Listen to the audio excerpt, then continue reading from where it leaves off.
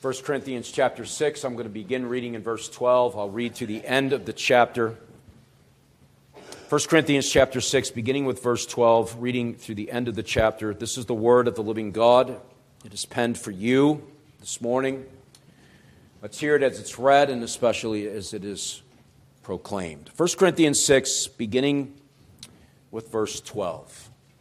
There Paul writes, "All things are lawful for me, but not all things are helpful. All things are lawful for me, but I will not be dominated by anything. Food is meant for the stomach, and the stomach for food, and God will destroy both, one and the other. The body is not meant for sexual immorality, but for the Lord, and the Lord for the body. And God raised the Lord, and will also raise us up by His power. Do you not know that your bodies are members of Christ? Shall I then take the members of Christ and make them members of a prostitute? Never. Or do you not know that he who is joined to a prostitute becomes one body with her? For as it is written, the two will become one flesh. But he who is joined to the Lord becomes one spirit with Him. Flee from sexual immorality. Every other sin a person commits is outside the body, but the sexually immoral person sins against his own body. Or do you not know that your body is a temple of the Holy Spirit within you, whom you have from God? You are not your own, for you were bought with a price. So glorify God in your body." Amen. This is the word of the living God. Let's pause and ask for His help as we consider this portion of it together this morning. Let's pray. Father, as we turn now to this portion of your word, a portion that it's here, we deal with it to be faithful to that which you have written for us. May you grant us your Spirit. You've promised Him to us. May you open our eyes and our ears as we hear these things. May they move us indeed to heed that which you have said, we pray for Christ's sake. Amen. According to an article posted at the Pew Research Council dated August 31st, 2020, it's reported that many Christian traditions disapprove of premarital relations or premarital sex. And even though Christians in the United States hold less permissive views than religiously unaffiliated Americans about dating and sex, most say it's acceptable in at least some circumstances for consenting adults to have relations outside of marriage. Half of Christians, it's reported, say casual sex, defined in the survey as sex between consenting adults who are not in a committed romantic relationship, is sometimes or always acceptable. 6 in 10 Catholics, that is to say Roman Catholics, 62% of them take this view, as do 56% of Protestants in the historically black tradition, 54% of mainline Protestants, and 36% of evangelical Protestants. Among those who are religiously affiliated, meanwhile, the vast majority, 84%, say casual sex is sometimes or always acceptable, including roughly 9 in 10 atheists and agnostics who say this.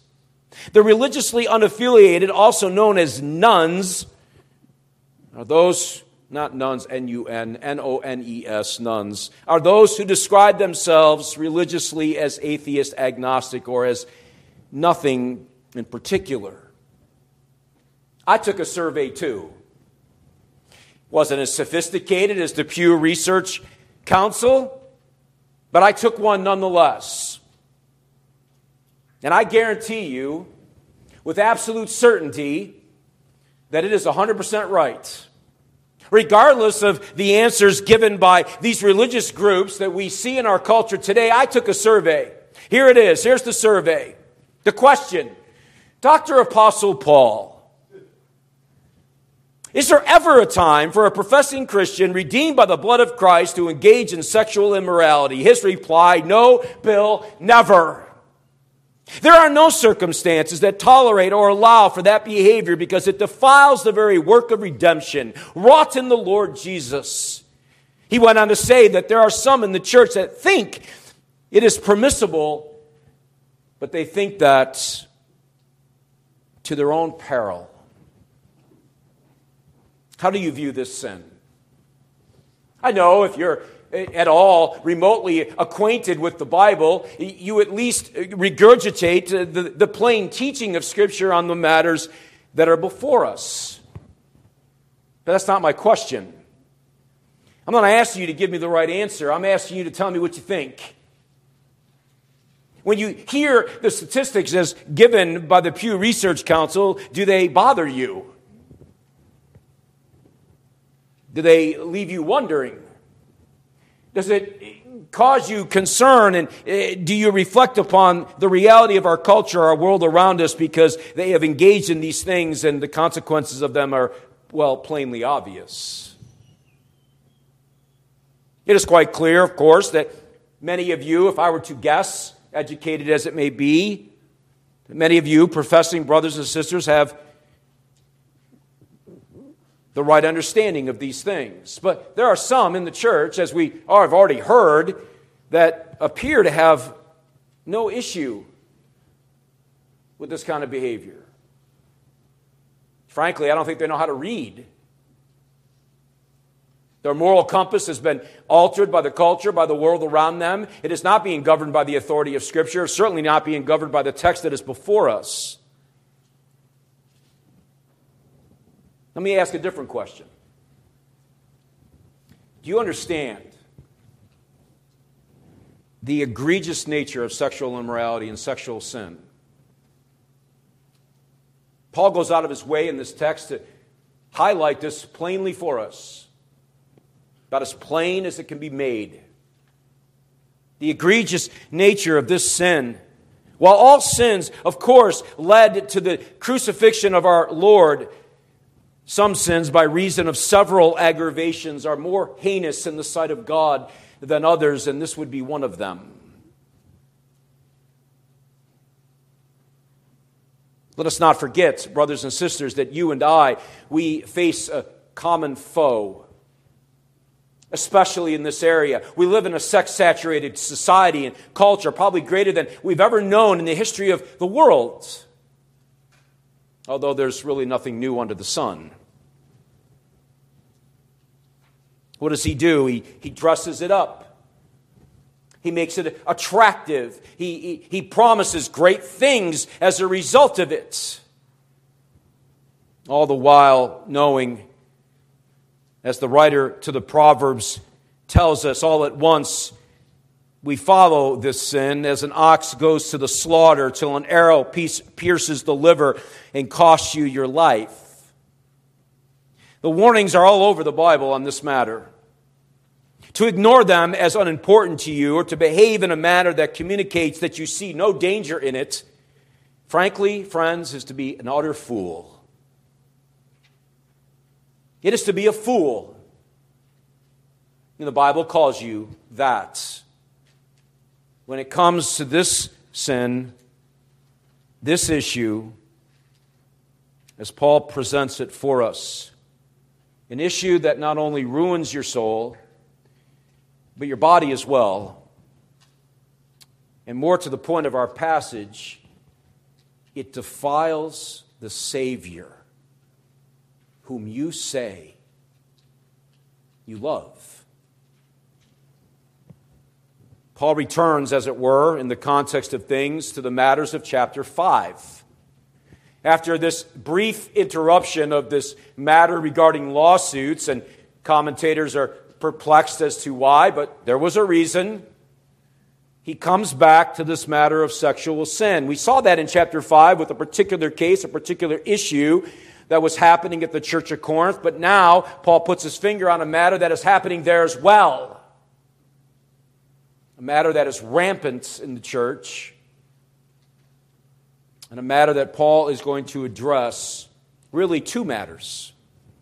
that he will address in these verses, these 9 verses of chapter 6. And so I want to show you this morning, with God's help, who you are in Christ and why the sin of sexual immorality defies that profession and sullies the name of the Lord Jesus Christ. I want to show you who you are in Christ. You may think, I know that already. You can just skip to the next point. No, I'm going to show you, because Paul does. I'm going to show you who you are in Christ and why the sin, as highlighted in this passage, defies that profession, that union that you have with Him, and sullies the very name of the Lord Jesus Christ. 2 points as we consider these 9 verses together this morning. First, the starting point. We must begin where Paul ends. Put a different way, homiletically, I have elected to start where he ends for a reason. A starting point. We'll see this in verses 19 and 20 of the passage. And then we will take note of the necessary correction or corrections that Paul gives in light of that place he ends, or where I'm going to begin. Let's first consider the starting point. Verses 19 and 20 are a culmination, as it were, to what Paul has said to them beginning in verse 12. I've elected to start here because I want to frame it in this way, because Paul does, throughout the entirety of these 9 verses, he's constantly holding this umbrella over the Corinthian church. He is not calling them pagans. He is not calling them atheists. He is not calling them agnostics. He is not calling them unbelievers. He is regarding them as members of the church visible as Christians. And so I'm going to start there. There at the end of verse 19, what does he say? You are not your own. For you were bought with a price. You are not your own. You know the Lord Jesus Christ today. You are not your own. You were bought with a price, that price of redemption. Through the work of the Lord Jesus Christ, you have been redeemed from the world of sin and misery that is in our society especially, but really, again, nothing new under the sun, has really described the entirety of human history. And the sexual immorality that occurs in just about every place, at every screen, in every magazine, and indeed in the Church of Christ. You have been redeemed from those things. You've been bought with a price, the Apostle Paul says. Why? Why was this necessary? Christianity 101. Because you and I are sinful people. Left to ourselves, we would commit the most atrocity, the worst of sins. Because we're sinners. Paul could not be more clear when he says it in Romans chapter 3, for all have sinned. There are no exceptions. You and I were living in the bondage of Egypt, under the cruelty of a taskmaster who had no sympathy, no compassion, no care at all.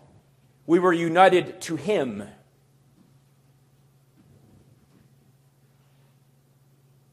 And as a result of this union to the enemy of our souls, the only thing we had to look forward to was the wages that we must pay. The wages of death. An eternity of misery. An eternity away from the comfortable presence of God who made us. We were redeemed because without it, you and I would have no hope in the world. None. Not a thing. This is what Paul tells the Corinthian church. He's told them more than once. He tells them again. He reminds them once again who they are and why they are who they are. Not because of them. Not because of their merit. Not because of their good looks. Not because of their behavior. but because of the redeeming work of Christ who paid the price. A confession in the work of Christ. How is it that you and I are united to the Lord Jesus Christ? Through His work, that we receive and rest upon Him alone for salvation, the justification that comes to us by faith alone, the act of imputing Christ's righteousness to you.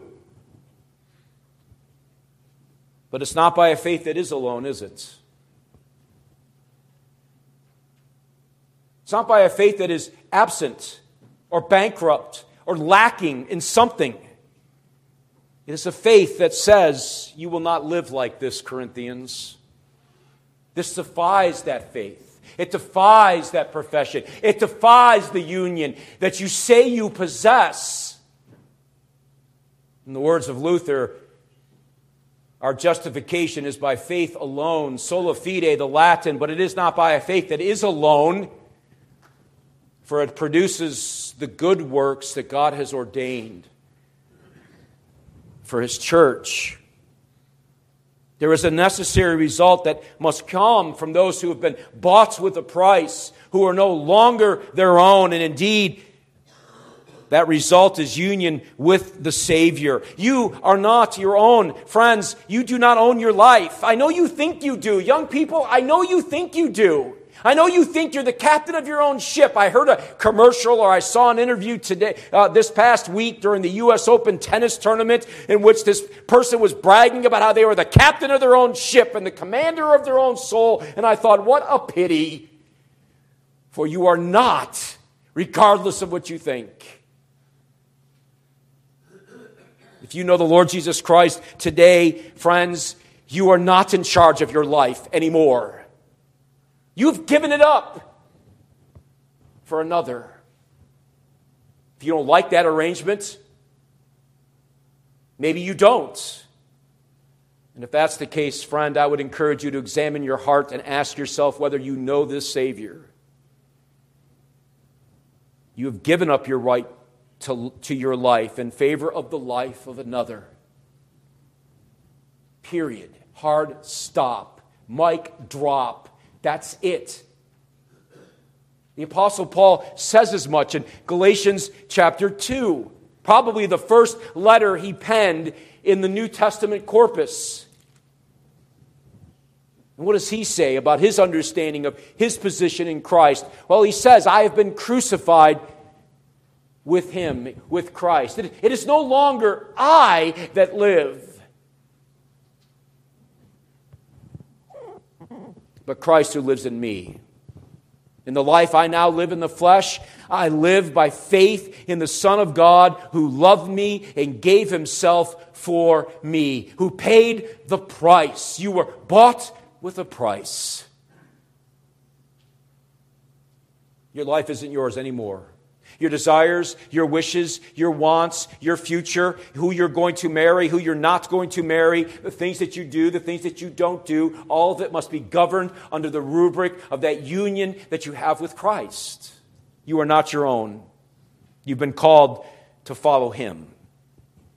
Jesus says as much to many in Mark chapter 8 when he asks and he tells and he really separates the crowd when he says, if any man wishes to follow me,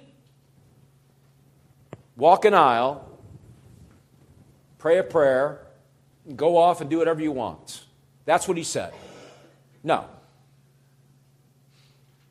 If any man wishes to come after me, he must deny himself. He must take up his cross. He must hear my words and be obedient to that which He has said.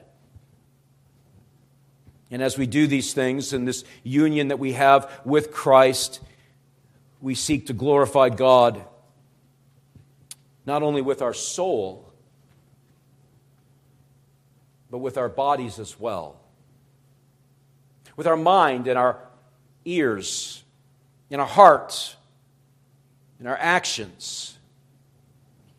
Whatever it is we're doing, we do to the glory of God. All of this eradicates the easy believism of our world. I was raised under that rubric, it seemed. The idea of just whipping out some formula in prayer, and I escape the fires of hell to go off and do whatever makes me happy, because after all things are lawful for me. The gospel is not easy believism. The gospel is not merely Jesus died for sin, was buried, rose again, and ascended to his Father. It is that. It begins with that. But it continues. It's a life that says, as one is united to this Savior who's done this purchase of a price, who's purchased my redemption through his own life, given up gladly for me, that I now will give up my life gladly for him. As the one who will live, as who has been bought, as one who has been bought with this great price. But sadly, in the church today, maybe in this church, the air of antinomianism,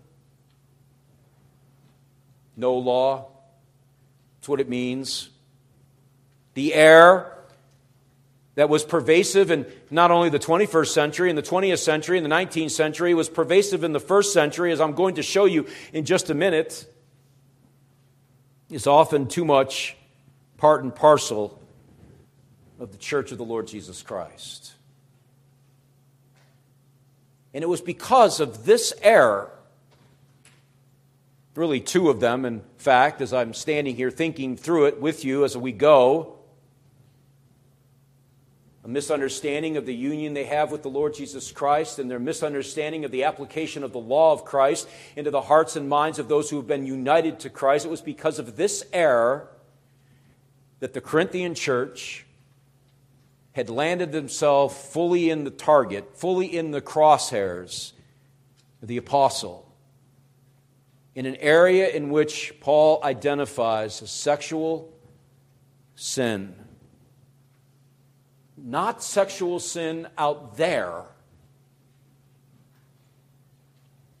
but sexual sin right here, in this room, amongst the people of the church of Christ. And so he must correct this, because it will destroy the church. It will destroy the reputation of Christ. It will sully him. It will hurt them. Put a different way, this is an eternal matter. A necessary correction, really two of them. You are in Christ. This is review. Christians, you are in Christ. That means that you are not to gratify the deeds of the flesh. Those deeds of the flesh as marked out by Paul in Galatians 5. Which one heads the entire list? Go read it. I'm going to tell you. Sexual immorality. As a Christian united to Christ, you are not to gratify the deeds of the flesh. You are not to feed them, feed it. You are not to place yourself in situations and circumstances in which your flesh might be triggered, even if you think it can't be, by matters that Paul addresses here in this passage. You're a Christian.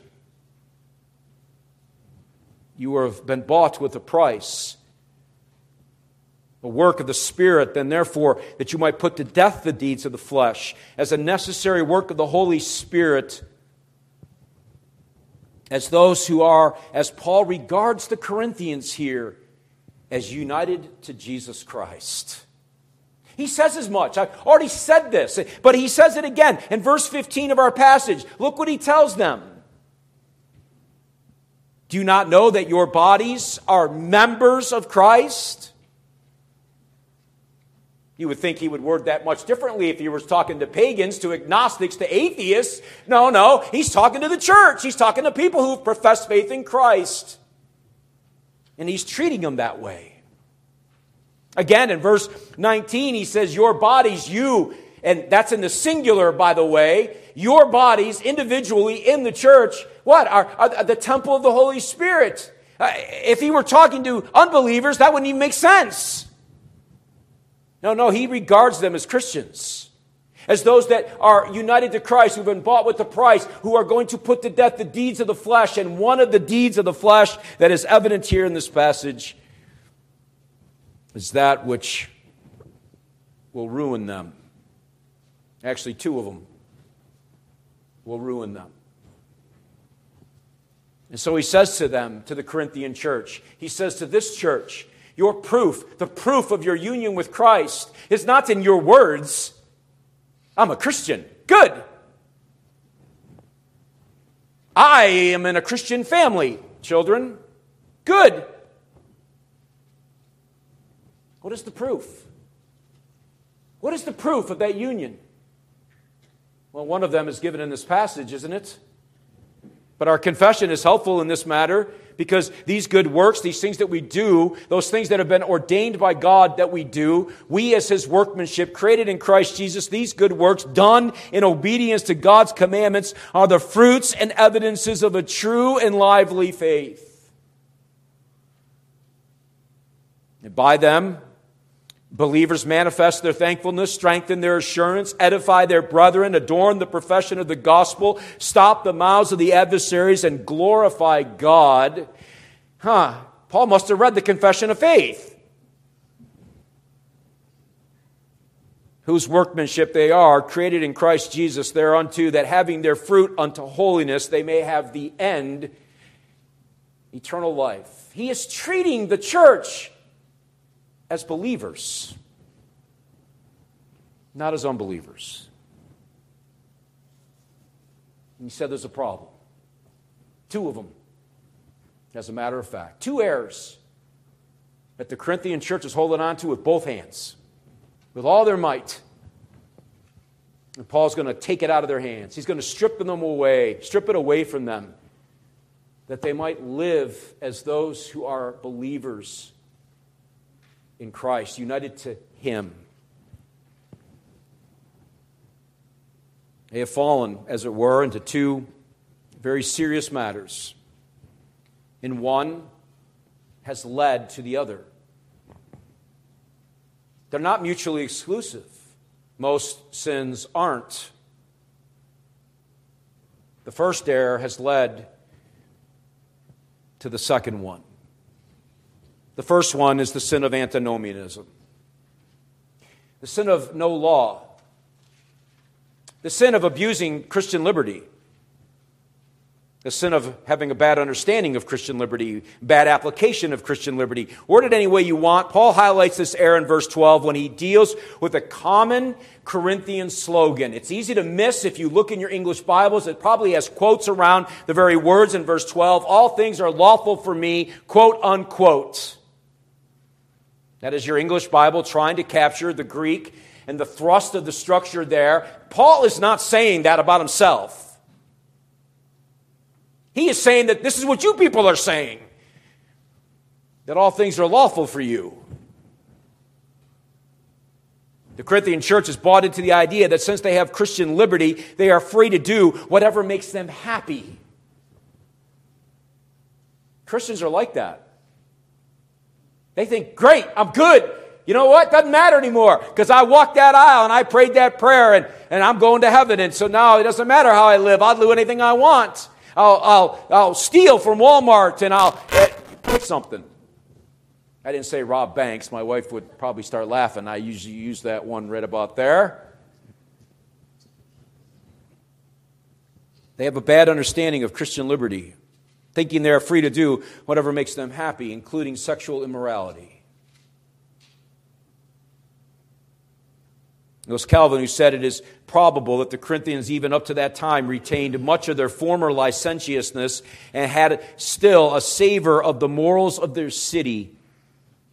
Now, when vices stalk abroad with impunity, custom is regarded as law.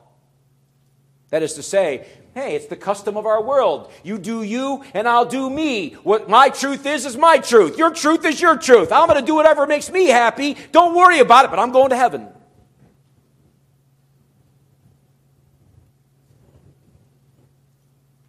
And then afterwards, he continues, and then afterwards, vain pretexts are sought for by way of excuse, an instance of which we have in their resorting to the pretext of Christian liberty so as to make almost everything allowable for themselves to do. They revealed an excess of luxury. With this there was, as usual, much pride mixed up.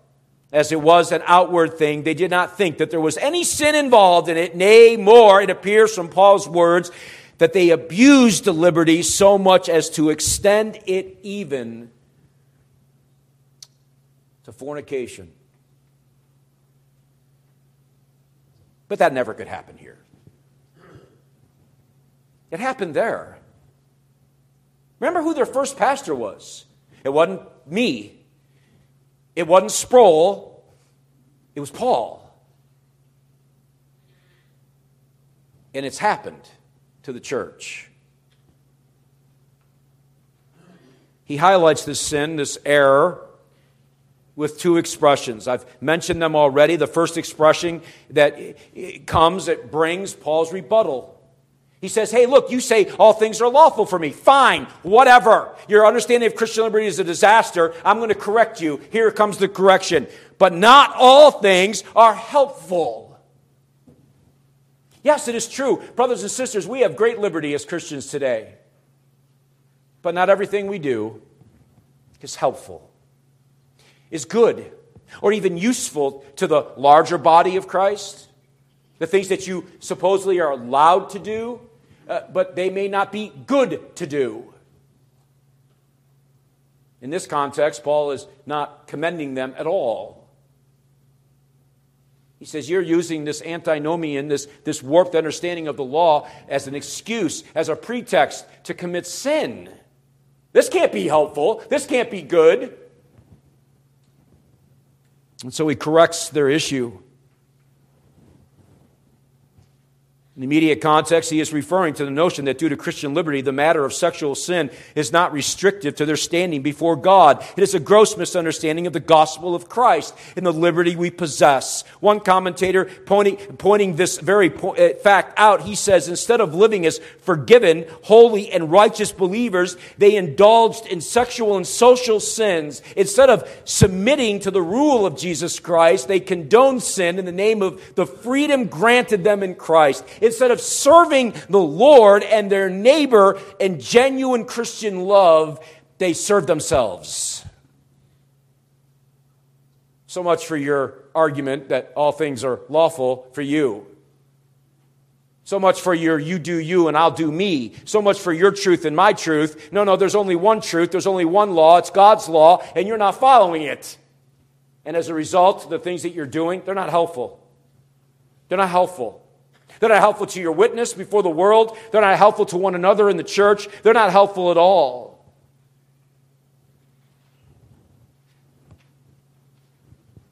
And while it is certainly true that sexual sin here in this passage is indeed the focus, this can easily be applied to other matters within the realm of Christian liberty. First, the law of God is not set aside by the gospel. In its third use of the law, that objective standard by which we measure our growth in grace and the knowledge of Christ, it is not set aside by any means. And we must never use, in the second place, we must never use our liberty as occasions to gratify the deeds of the flesh, to stomp on our brothers and sisters, and to cause them to stumble to sin or sin. Let me give you an example. When I was in seminary, the janitor of the building, a man who struggled with alcoholism just about his entire life. Probably started it when he was in the military and it just stayed with him forever. Horrible situation. But he's beating it. He's winning. He's conquering it by the help of God's Spirit. He's overcoming this enslavement. But the Bible nowhere prohibits drinking. Just drunkenness. Well, he came to my house one day. We invited him over for dinner. There wasn't a drop of alcohol in the house. Anywhere in plain sight. Why? Because I don't have the right. Of course I have the right. But it wouldn't be helpful. To who? To him. That's why. Now, I don't say that to highlight myself. I simply use it as an example. We can abuse Christian liberty, even in things that are right. and good and even lawful. But that's not the case here, is it? They're abusing Christian liberty because they're using it as an excuse, a pretext to not only to sin, to violate the very word of God. The second expression Paul offers, again, he comes back to the you do you and I'll do me phrase, right? All things are lawful. Again, he says it. He repeats it for emphasis. But Paul rebuts this time. He says, but I will not be enslaved by anything. What? That's right.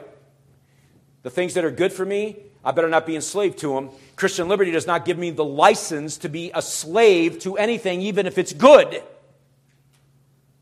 Why?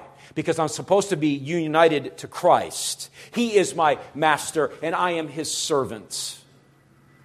To be enslaved to chemical dependency, to be enslaved to relationships that are toxic and harmful, to be enslaved in sexual union with other people is to violate what Paul is teaching here. It's to become enslaved, to become under another master. Perhaps the greatest example of this is found in he who was in fact the wisest man. All things were lawful, Solomon would say. Yeah, including having 1,000 concubines and however many wives. What had happened to him? Split the kingdom and destroyed him. He became enslaved to these people, to these women, instead of enslaved to the God who saved him. He traded his union with Christ, as it were, for union with a prostitute, many of them. Paul says, I'm not going to be mastered by anything. I am not free to do whatever I want, and if I am able to operate under the freedom of conscience, those things must never master me or take authority over me. That is reserved for Christ and Him only. That applies to food, drink, relationships, watching TV, listening to certain music. All those things that we have liberty to do must never dominate or compete for the control that only Christ should possess. And the problem, of course, for the Corinthian church is they forgot this. And that's why they're living the way they are. Have you forgotten that? Who's your master? Is it social media? Your TV programs? Who is your master? All things are lawful. Not all things are helpful. All things are lawful, but you should not be mastered by anything except Christ. And as a result, then, therefore, of their warped and misguided thinking regarding Christian liberty, the Corinthians were prone to all sorts of evils. I think the entirety of the letter shows us that. We've already seen a number of them, and now we see one that, frankly, most pastors would just have to jump over. I don't want to talk about this subject. It doesn't make me any friends. It's not pleasant. You have to tiptoe through it because of mixed company and all the things that come with it. But you know what? It's here. And so we're going to deal with it. This thinking has led the Corinthians to all kinds of poor behavior, poor and evils of every sort. And it is clear that the church of the first century was engaged in behavior that defiled themselves, defied their profession as Christians, and shamed the church in Christ. Now, as I begin to deal with these things, let me just issue a pastoral warning. This was chosen deliberately. Out of love, but out of concern. And I've heard this from some in this room more than once. And I got to tell you, every time I hear it, I pray the God of grace will give you more grace. Because you are not immune to any of these things.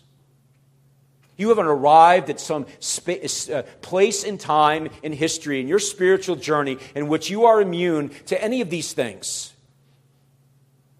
And if you think you are, I'm going to pray more for you, that God might not let you fall, to teach you that you're really not immune.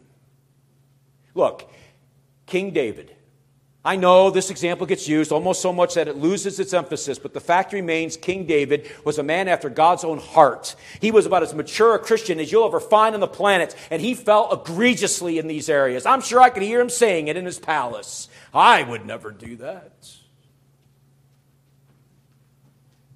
Let's not think that way. We must cast ourselves on the mercy and grace of the God of heaven. For there is no sin, as McShane puts it quite well, that I am not capable of committing. And you know what? There's no sin that you're not capable of committing either. This is one of them. The sin, of course, is the sin of sexual immorality. The immediate issue that Paul addresses for the bulk of this passage is the issue of sexual sin. Now, children, you may think this has nothing to do with you. I guarantee you it does. You may think you're too old for this. I guarantee you you're not. This applies to everybody in the church, and it's a matter that every one of us need to hear. Either as a warning, if you're young, going before you, that you might not engage in these things, and you might understand why you must not engage in these things. Maybe for some of you who are engaging in these things, because I will not presume upon the Spirit who knows all things in this room and knows your heart and knows your mind. And He knows your actions.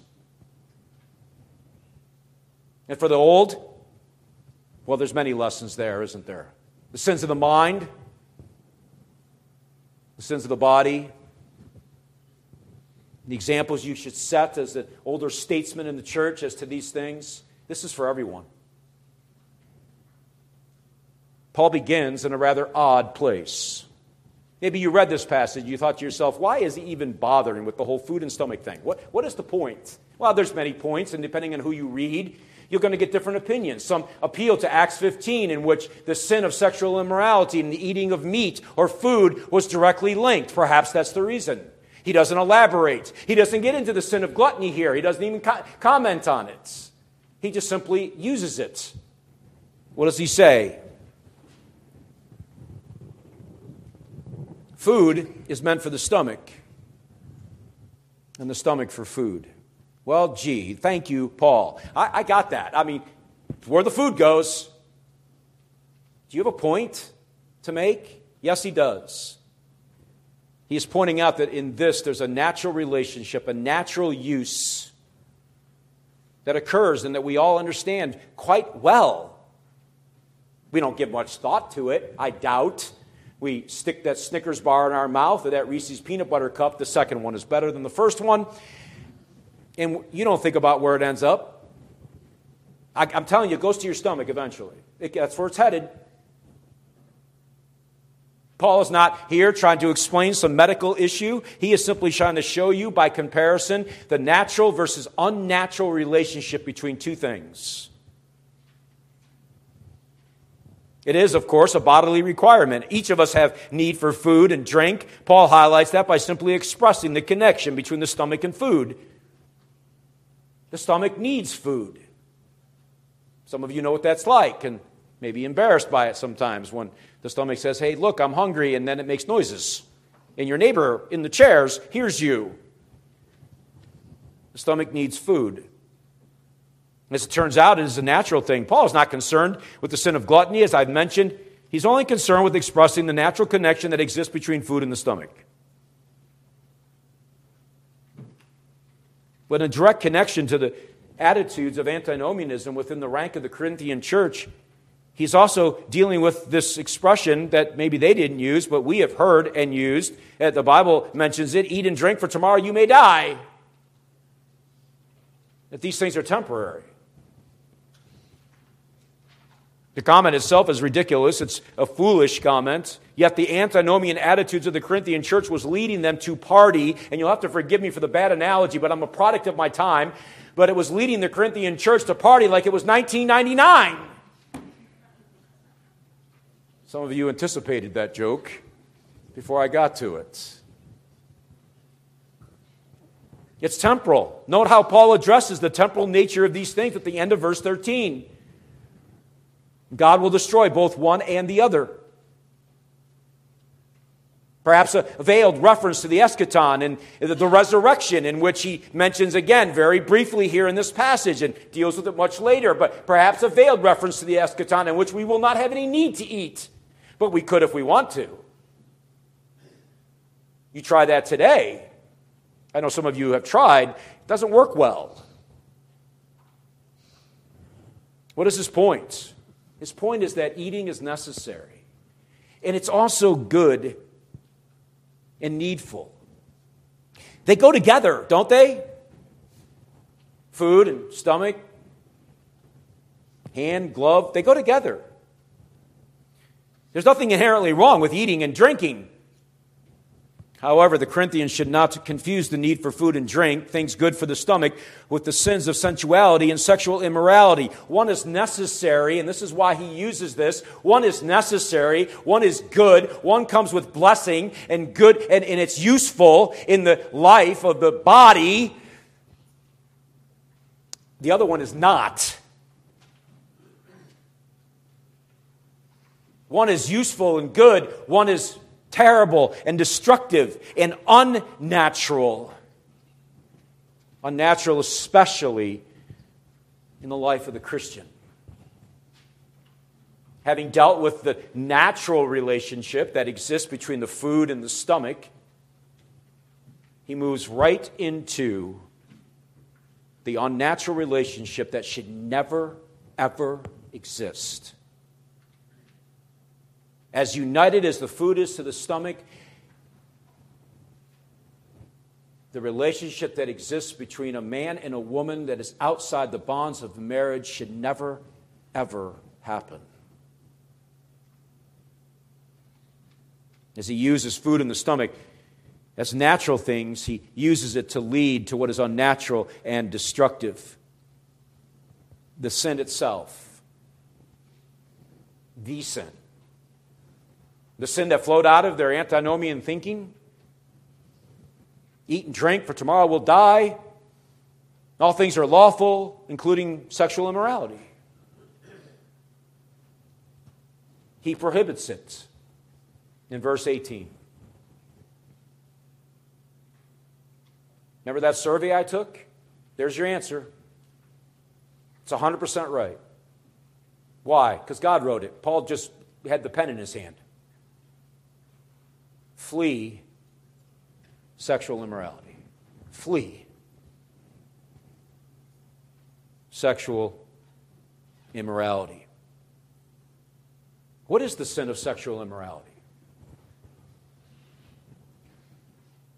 I know we hear the word a lot. You've heard it probably, 50 times this morning. What is it? Well, it's common sense. Everybody knows. I don't think so. I'm going to tell you what it is. Here's what it is. It's a violation of the seventh commandment. Simple, right? No, not so simple. Larger Catechism, question 139. You should go home and read this afternoon and meditate on the words. And ask yourself if you've been given over with either mental adultery or physical adultery. Because there's a possibility of doing both. What are the sins forbidden in the seventh commandment? The sins forbidden in the seventh commandment, besides the neglect of the duties required, I'm coming to those, are, of course, adultery. That's any relationship, physical, with anybody that's not your spouse. And that doesn't mean you have to be married to commit adultery. By the way, young people. Adultery, fornication, rape, incest, sodomy, and all unnatural lust, all unclean imaginations. Thoughts, purposes, and affections, all corrupt or filthy communications or listening thereunto, wanton looks, impudent or light behavior, immodest apparel. I'll leave that one alone. Prohibiting of lawful and dispensing with unlawful marriages, allowing, tolerating, keeping of stews. Don't ask. And resorting to them, entangling vows of single life, undue delay of marriage, having more wives or husbands than one at the same time, unjust divorce or desertion, idleness. Really? Seventh commandment? Idleness? Why do you think that would be there? Probably because the idle hands are the devil's workshop. Boredom. You usually do good things when we're bored. I don't know. Maybe that's why it's there. Gluttony, drunkenness, unchaste company, lascivious songs, books, pictures, dancing, stage plays, and all other provocations to, or acts of uncleanness, either in ourselves or others. Paul says, flee all that. To the point, of course, of the passage, he is talking about that union that exists, that physical union that exists, that head one, that the seventh commandment just plainly says. What is the seventh commandment? Do not commit adultery. So he says, flee these things. What does it mean to flee something? Do you usually flee something that's good? I guess some people might. But typically we flee danger. Yes? Typically we flee something that is harmful, destructive, can ruin us, can kill us. I don't remember the 4 steps of an active shooter in a situation, but one of them is flee. Why? Why are you running away? Because danger. That's why. Paul says run away. This is dangerous. This will destroy you, body and soul. Run. Don't walk away from sexual immorality.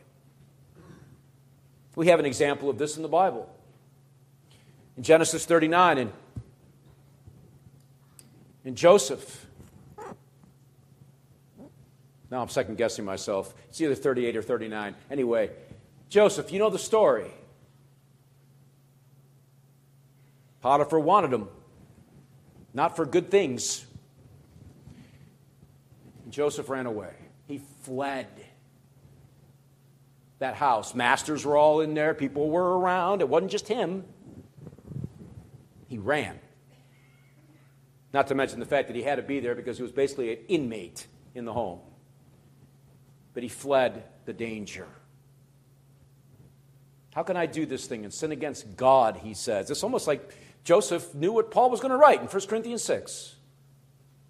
Or maybe Paul knew the story of Joseph and wrote what he wrote in 1 Corinthians 6. You must flee it. If you don't see the danger, my friends, if you do not see the danger, then you will not flee. You will stay right there. No problem. I'm tough enough. Joseph wasn't. He ran away. I guess he was a wimp.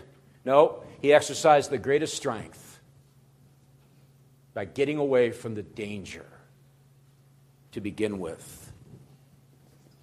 The prohibition to flee these sins and to do other things. I said I was going to read it. Here it is. Well, what should we do? That we flee from something to something, yes? Well, what are the duties required in the seventh commandment? The duties required in the seventh commandment are chastity in body, mind, affections, words, and behavior. The preservation of it in ourselves and others. Watchfulness over the eyes and all the senses, temperance, keeping of chaste company, modesty in apparel, marriage by those that have not the gift of continency, conjugal love and cohabitation, diligent labor in our calling, shunning all occasions of uncleanness, and resisting temptation thereunto. That is what you flee to. Who's sufficient for this? But you've been bought with a price. Paul says it's prohibited in the life of the Christian. He doesn't really need to go on and explain it. But he does anyway. He gives reasons. Many of them in the text, of which I'm just going to simply touch on. I am not going to do it justice, I doubt. But I think enough for us to know why. Remember the proposition statement. I'm going to show you who you are in Christ. I've done that. And I'm going to show you why this sin is not only bad for you, but but it brings damage to the body, to the Savior you say you love. He gives reasons. There's 4 of them. First, it's assumed from the passage, isn't it? Because sexual sin is possible. Don't you sit there and say it's not for you. It was true for the Corinthian church. It's true for you. It is possible. It can happen here. It can happen in the mind, mental adultery. Usually starts there, by the way. And it can happen in the act. Second, not only is it possible, and that's why he so plainly commands that you flee it in all of its forms.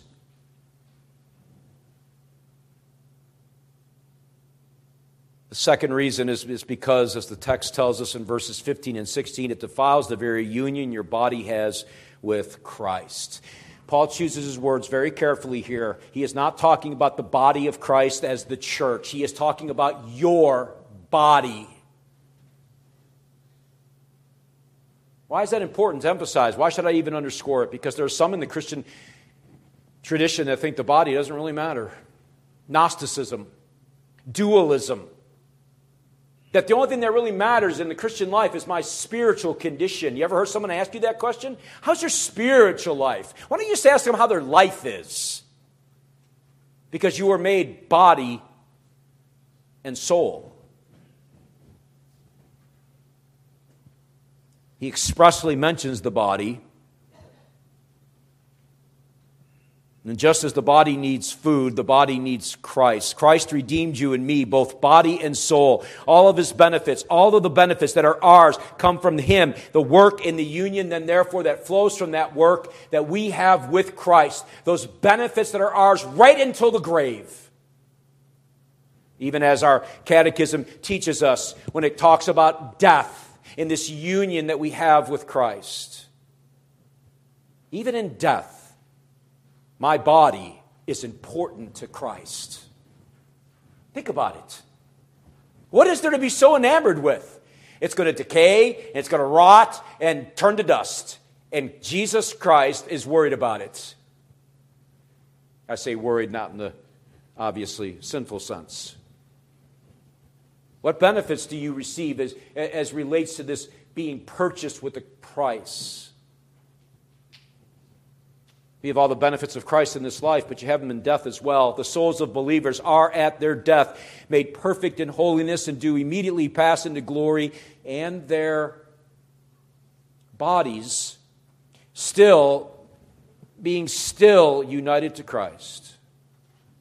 The body, united to Christ, rests in their graves, under His care, His watchful eye, His concern, until the resurrection.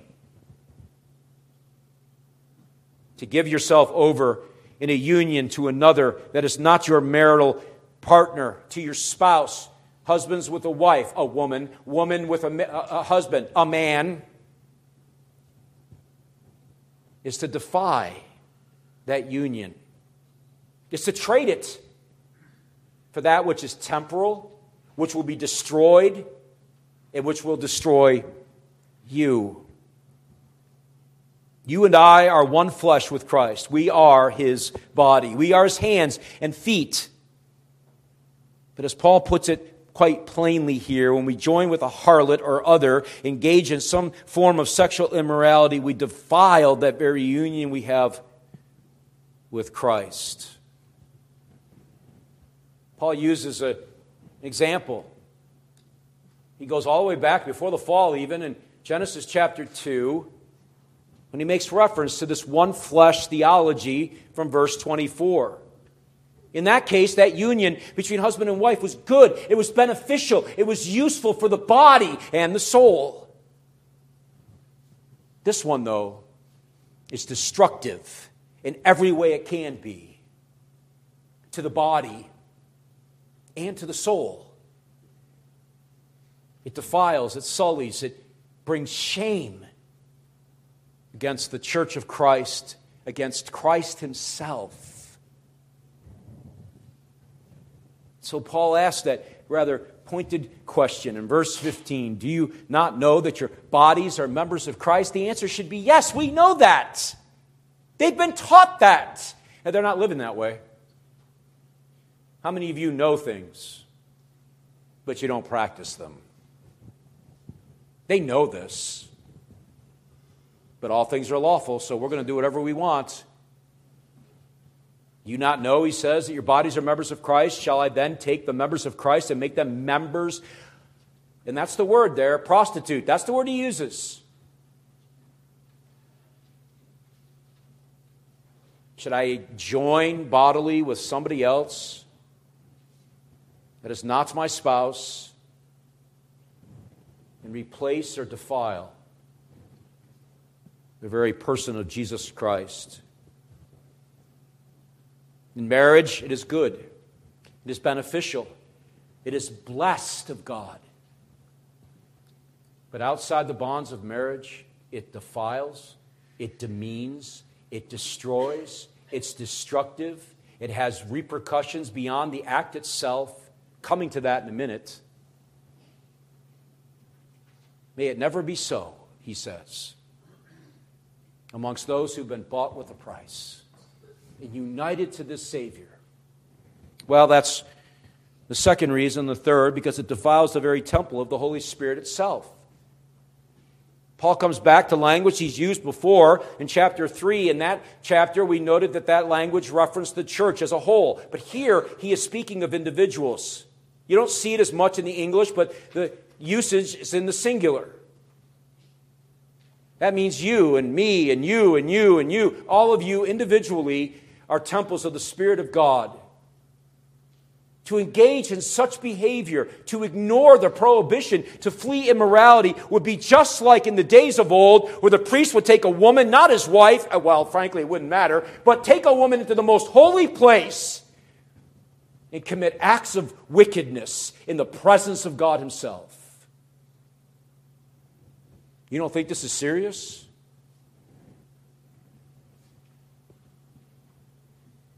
He chooses his words very carefully here when he uses the word temple. The Greek word is naos. It is the place in which the most holy place, the place of God's dwelling, resided in the tabernacle and the temple. Two words for temple. This one is the most holy place. How is it then, he would say, you Corinthians, how is it you can commit these acts of atrocities against the Lord who bought you and do it in the plain presence, in that sanctuary where the Spirit of God dwells? Bring shame and reproach upon yourself and upon the church and upon the Savior. To defile the very temple of which the Spirit dwells is to blaspheme the God of heaven and is subject to his wrath. And then fourth, and finally, because this sin, unlike every other sin, as Paul puts it here, is an all-encompassing sin. The language is peculiar. It's even difficult. Again, things get lost in translation. It's not always easy to ascertain. And this is one of those Pauline times when I wish he had been a little more plain. He wasn't. That's okay. Verse 18. Every other sin a person commits is outside the body. The sexually immoral person sins against his own body. What's he saying here? Is he really elevating the sin of sexual immorality to such a place? Yes, he is. The chief of sin, if you want to put it that way. What does he mean? Well, I will tell you that there are about, I read 6, 7 different interpretations. Many of them overlap. They are borrowing off each other anyway. So I just decided to run back to my old favorite. Everybody say with one voice, Calvin. because I think he says it as simply as anybody I read. Here's what he's saying. He does not altogether deny that there are other vices in like manner by which our body is dishonored and disgraced. In other words, he's not saying that there's other sins that you commit that are against the body. But that his meaning is simply this, that defilement does not attach itself to our body from other vices in the same way as it does from fornication. My hand, it is true, is defiled by theft or murder. My tongue by evil speaking or perjury, and the whole body by drunkenness. But fornication, sexual sin, leaves a stain impressed upon the body, such as is not impressed upon it from any other sin. If Calvin's right, and I think he is, this is what Paul means. This sin follows you. I knew a man many years ago. Man you never think could do this. Family man, godly in every way. Gave himself over mentally to immoral things. It stayed with him as he stayed up half the night looking at stuff on the computer screen. Men, if you have a problem with that, throw your computer out the window. That led to the next thing. An itch in the back of, he could not scratch. And so what happened? He cheated on his wife, egregiously so, and then left her flat with 3 kids. But he never could do this. It has stayed with him his whole life. The effects on his children, the effects on his wife, not wife anymore, the relationships and grandpa and grandma and cousins and uncles and everything else, it's stuck with him like glue. It has never gone away. Though forgiven, it's still there. The nature of this sin just has a way of sticking around. It's a sin of the highest order.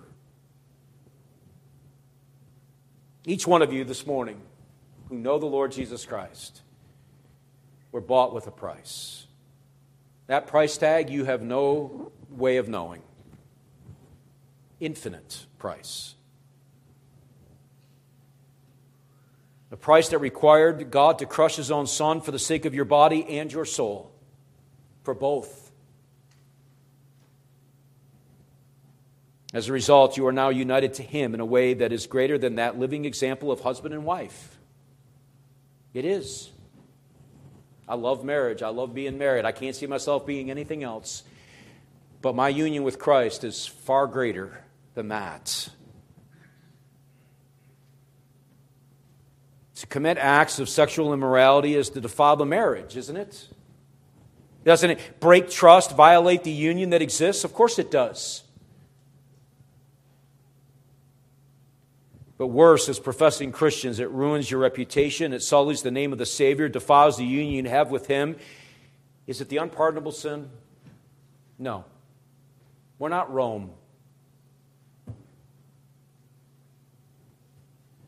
It isn't the unpardonable sin, but it is egregious. And I would be not doing my job as a faithful pastor and minister of the gospel if I did not tell you that. It is subtle and it's egregious. If you're playing with it, stop. Flee. But it's not the unpardonable sin. What should you flee to if you have found yourself, as a result of this sermon, convicted by the Spirit of God? And only He's going to know that. And you.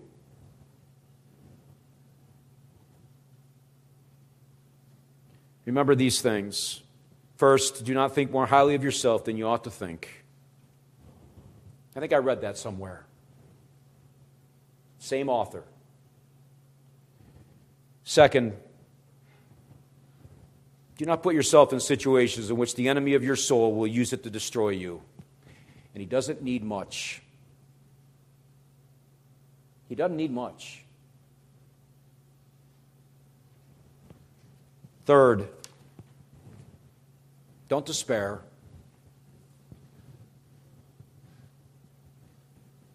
I think for this whole sermon, I've been tempted to say just one thing, but I keep beating it back. I think probably because I should. Don't despair. Maybe you're now engaging in sexual sin, either of the mind or the body. You don't need to despair. You need to be remorseful. You need to repent. Because the Savior who bought you with a price is not letting you go. You cost him too much. He's going to hold on to you. He's going to discipline you. Maybe this sermon is that discipline. He is going to welcome you. He is going to receive you. If you look to him by faith, mournful over the sin, you look to Christ.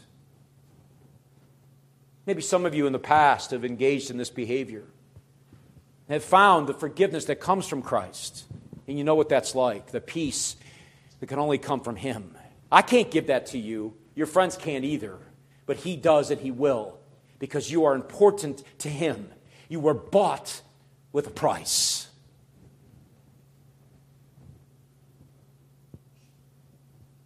And fourth and finally, instead of running to sexual immorality and sexual sin of the mind or the heart, pursue purity. You see, you got to trade one for the other. Pursue purity in all areas of your life. Parents, you need to guard your children's eyes and ears from which will harm them.